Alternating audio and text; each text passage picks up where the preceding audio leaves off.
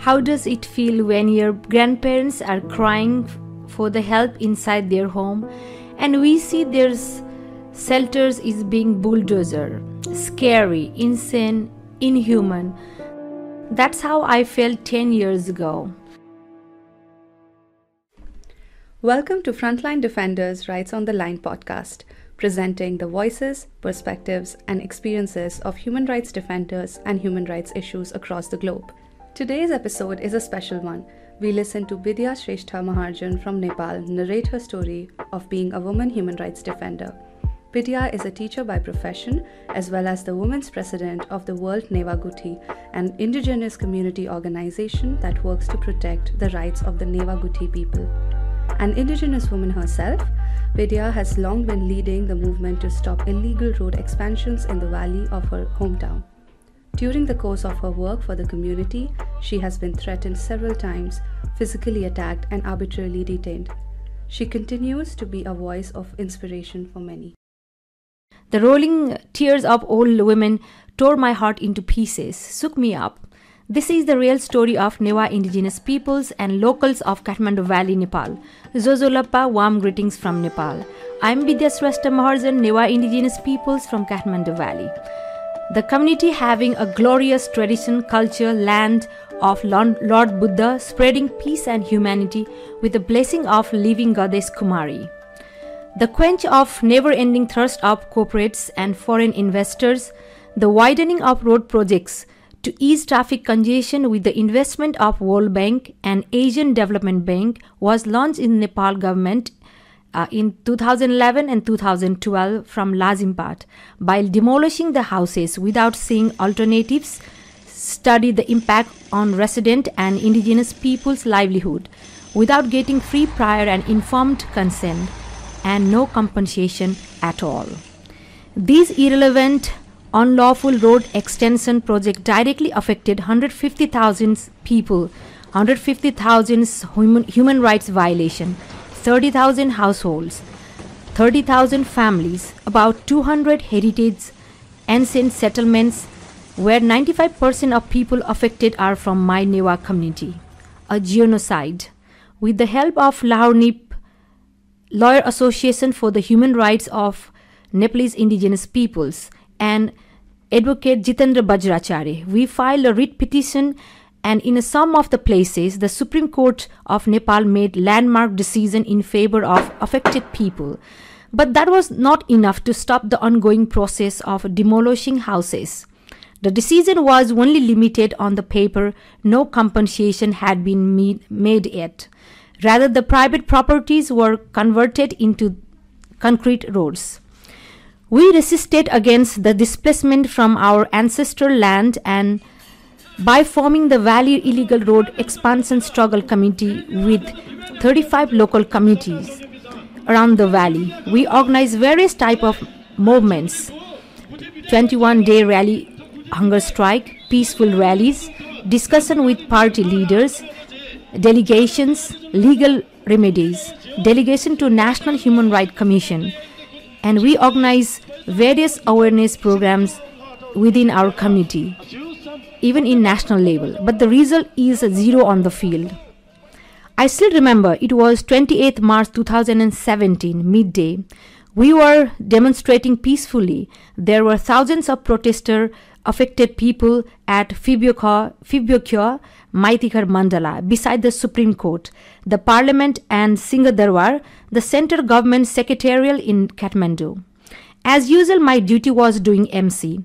I was in our traditional attire, hakupatasi, black sari with red border, which I am wearing right now. With a large number of women participants, the security forces used excessive force to disperse us.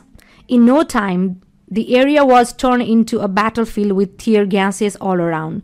That was the first time I saw a water cannon. A few of our friends were arrested. I was in front line. Suddenly, the police charged the massive water cannon, and I was blown up by it. I tried to get up, but I felt unconscious. My mouth was full of sand and my hands were injured. I lost my spectacles and I was barefoot. I couldn't breathe well. and everyone thought I was death. Most of the protesters were injured and rushed to nearby hospital. I had a chest infection. Still, I am suffering from it. In July 20, 2019, the mayor of Kathmandu and the ward chair started constructing a business building encroaching the land of Pacheli Vairab Guti, traditional customary institution of Newa indigenous people, trust to preserve and promote culture of Newa indigenous people. We intervened at the construction site, as I was targeted many times by the leaders, cadres, due to my work on human rights and the rights of our community.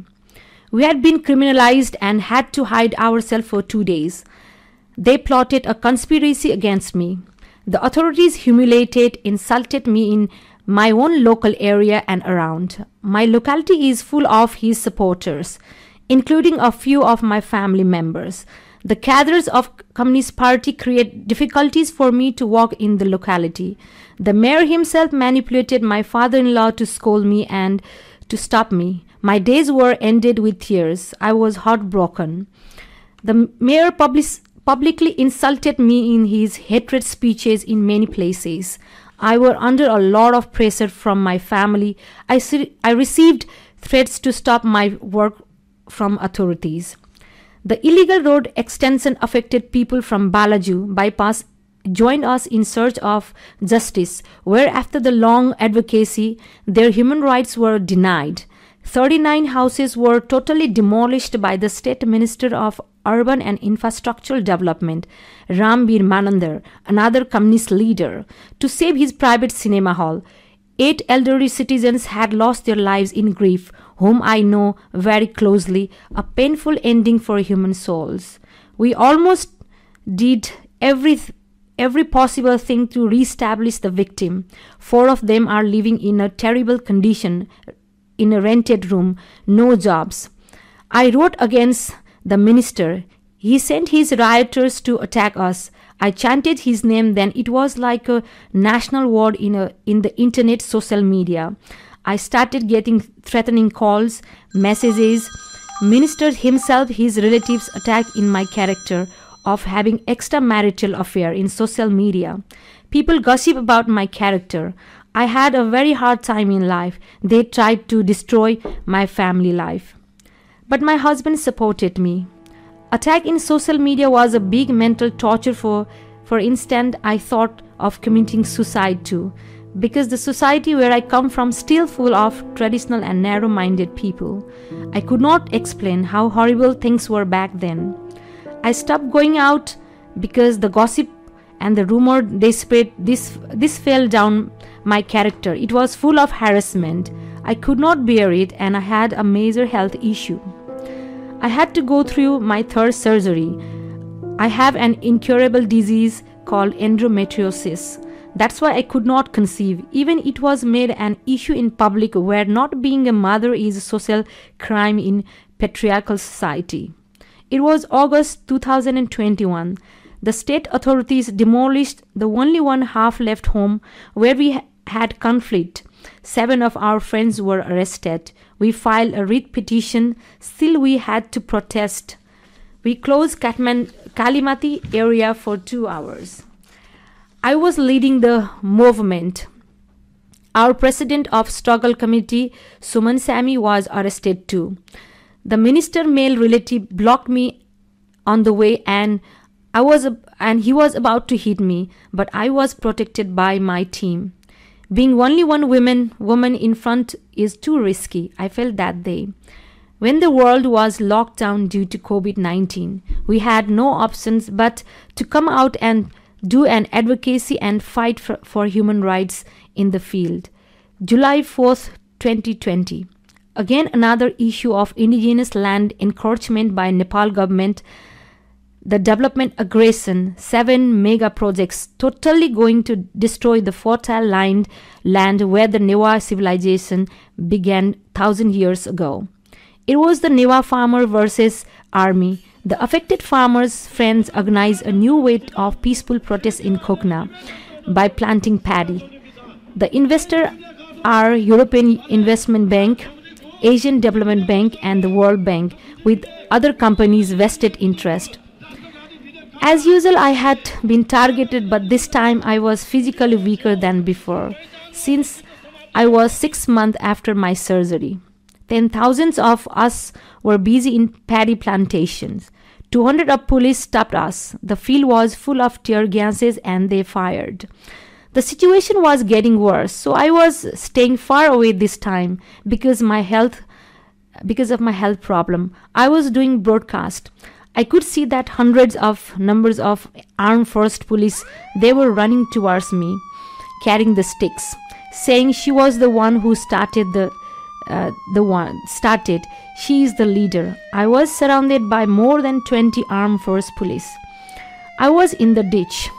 I was beaten badly on my left foot. I fell down and my friends carried me to the hospital. The commissioner head of human rights saw me, but what we got was just assurances.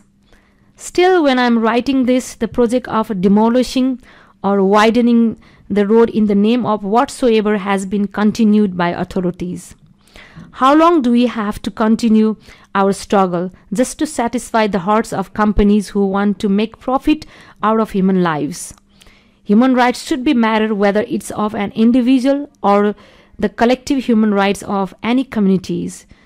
During my struggle, I had to face a lot of challenges, obstacles, harassment, mental torture. It was too risky for me. In one incident inside the police station, I was thrown out from the room of a deputy sub-inspector. I was kept in custody for a whole day during a valley closed down organized by us. By then, I didn't know about human rights of indigenous people. I would say that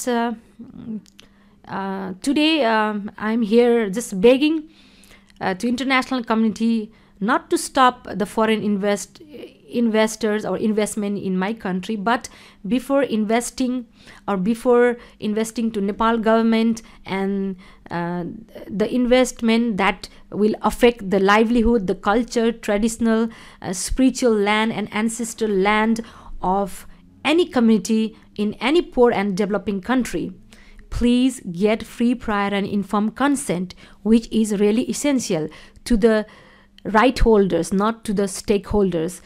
Government in poor countries, they easily give consent because all they want is make commission out of the foreign invest.